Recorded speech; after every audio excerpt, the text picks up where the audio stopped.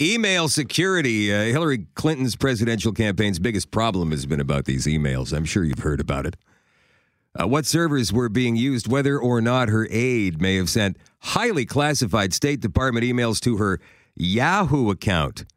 Who owns your emails? What should you send by email? Could you send work emails to your personal accounts? Is it okay? Well, we don't know. And so that's why we ask experts to come on the show all the time. In this case, it's Patrick Malcolm. He's a cybersecurity expert with NetRunner, Inc., a Canadian cyber defense company based in Ottawa. Am I correct, Patrick? All correct. Welcome to the show, and thanks for coming on. First of all, can you give us some insight as to the Hillary Clinton email problem? Well, I mean, let's start off by saying I think that it's fair that most organizations have policies regarding record keeping and security with their emails, and I feel that a lot of people violate those rules by forwarding sensitive emails to their, personal email accounts. I think they do that because they want to get something done quickly, and they're going to do it at home. With regards to Hillary Clinton, the issue really here is, how is it going to be determined whether she's complied with the rules, for governing, in terms of transparency, record keeping, and security, because the National Archives and Record Administration is supposed to receive all those emails at like a state.gov email address. Mm-hmm. Now we don't know if all of those emails are being collected and preserved. Or where they are. Or who they were sent to, or whether or not, if someone in the United States made a Freedom of Information Act request, whether they'd be able to get those emails. So let me ask you this. Because they were stored privately.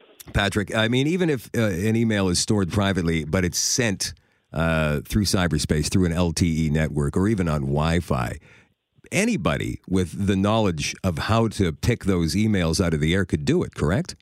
Absolutely. So we've got two issues here. We've got an issue of, whether somebody intercepted them unlawfully or whether you transmitted them across someone's system where they have terms and conditions where they say everything that you use in our system belongs to us. I mean, if you read your, terms and conditions for, say, Gmail, for example, you agree that they will be able to monitor the contents of your email. So who owns that email? Exactly. So, we talk about that terms and conditions statement that every company has, and we just go, yeah, I accept that. What exactly are we accepting there? Well, I think that we don't really have what I would consider informed consent, right? So I tell my clients, if you're using a service for free, it's not altruism. They're getting something from you.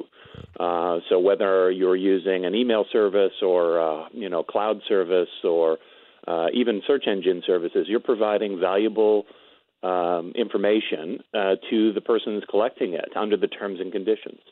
So let's talk a bit about work emails. I mean, I think most of us have a work email. Does the company you work for, are they allowed to peruse those emails? Because there's all kinds of warnings. Maybe not necessarily warnings, just, statements before you even open the email that says this, your privacy, you're not entitled to privacy on this. Do companies actually do that? Do they look at people's emails just to see what they're talking about? Well, the short answer is yes, but the sort of longer answer is it very much depends on the size of the organization and the sophistication of their policies.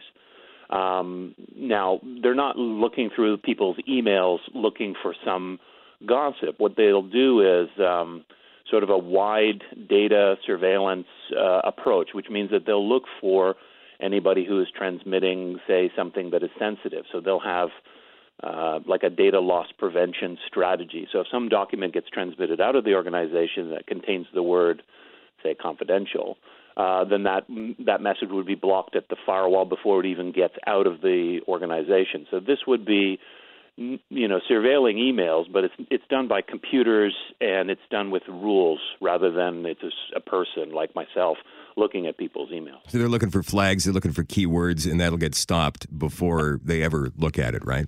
Absolutely. They're looking for something that they're anticipating. But, of course, things get past those basic filters, and in some organizations they don't even have those filters. People are left on their own to make the determination. And the problem is, I might think that this isn't a big deal, so I'll forward an important document out in the world.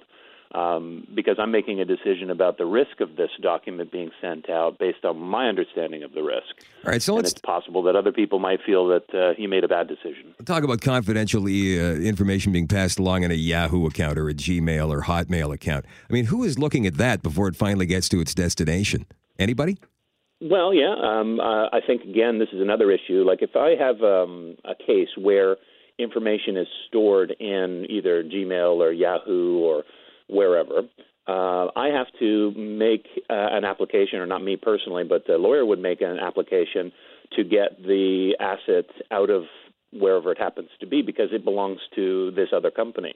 And then we may ask for them to destroy that record by saying we're the lawful owner of the original communication, and we would like them to comply with our request. But depending on which country you're dealing with and where the data is being served, data jurisdiction, I guess, is the key word. Where is the data and who owns it, and under what rules of interaction are there going to be with that data? And we have no idea where our information gets shunted once we send it, right? I mean, there could be servers all over the world. Absolutely. So what will happen is we'll send something into the proverbial cloud, so described as being this sort of, undefined sort of weird thing. We just send it up there, and we have no idea where it is. It could be in Malaysia, it could be in Canada, it could be in the United States. We have no idea of knowing where it's going to be, and it's very difficult from a forensics and legal perspective to, trace that data down. So there are rules in Canada for data crossing borders.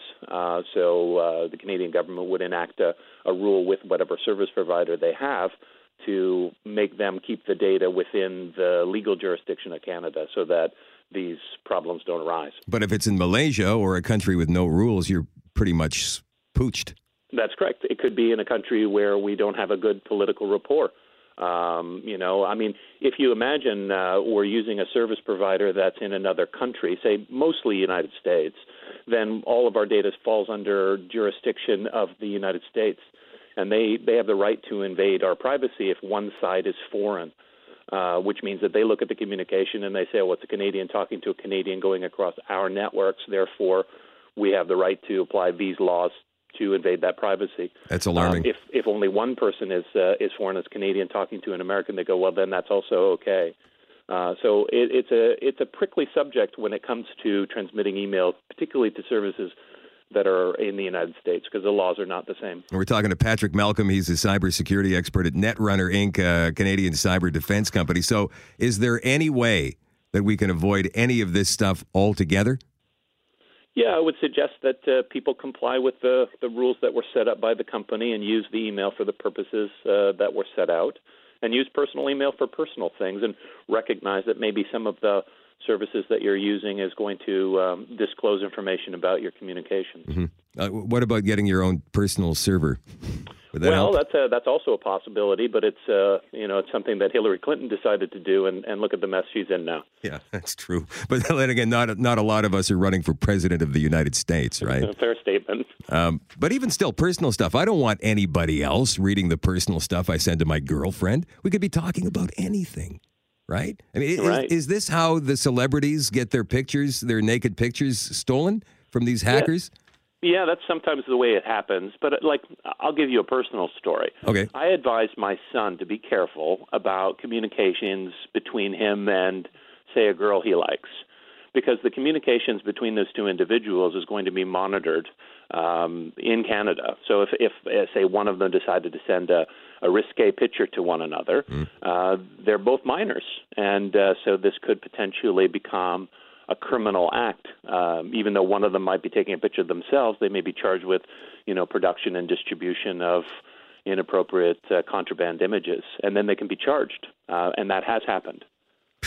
Well, my own email server, or maybe we tell kids all the time, use your brains.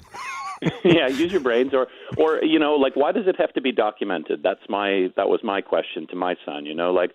if you like a girl and she likes you, take that privately. Don't involve the telecommunications infrastructure. Tell it to her face.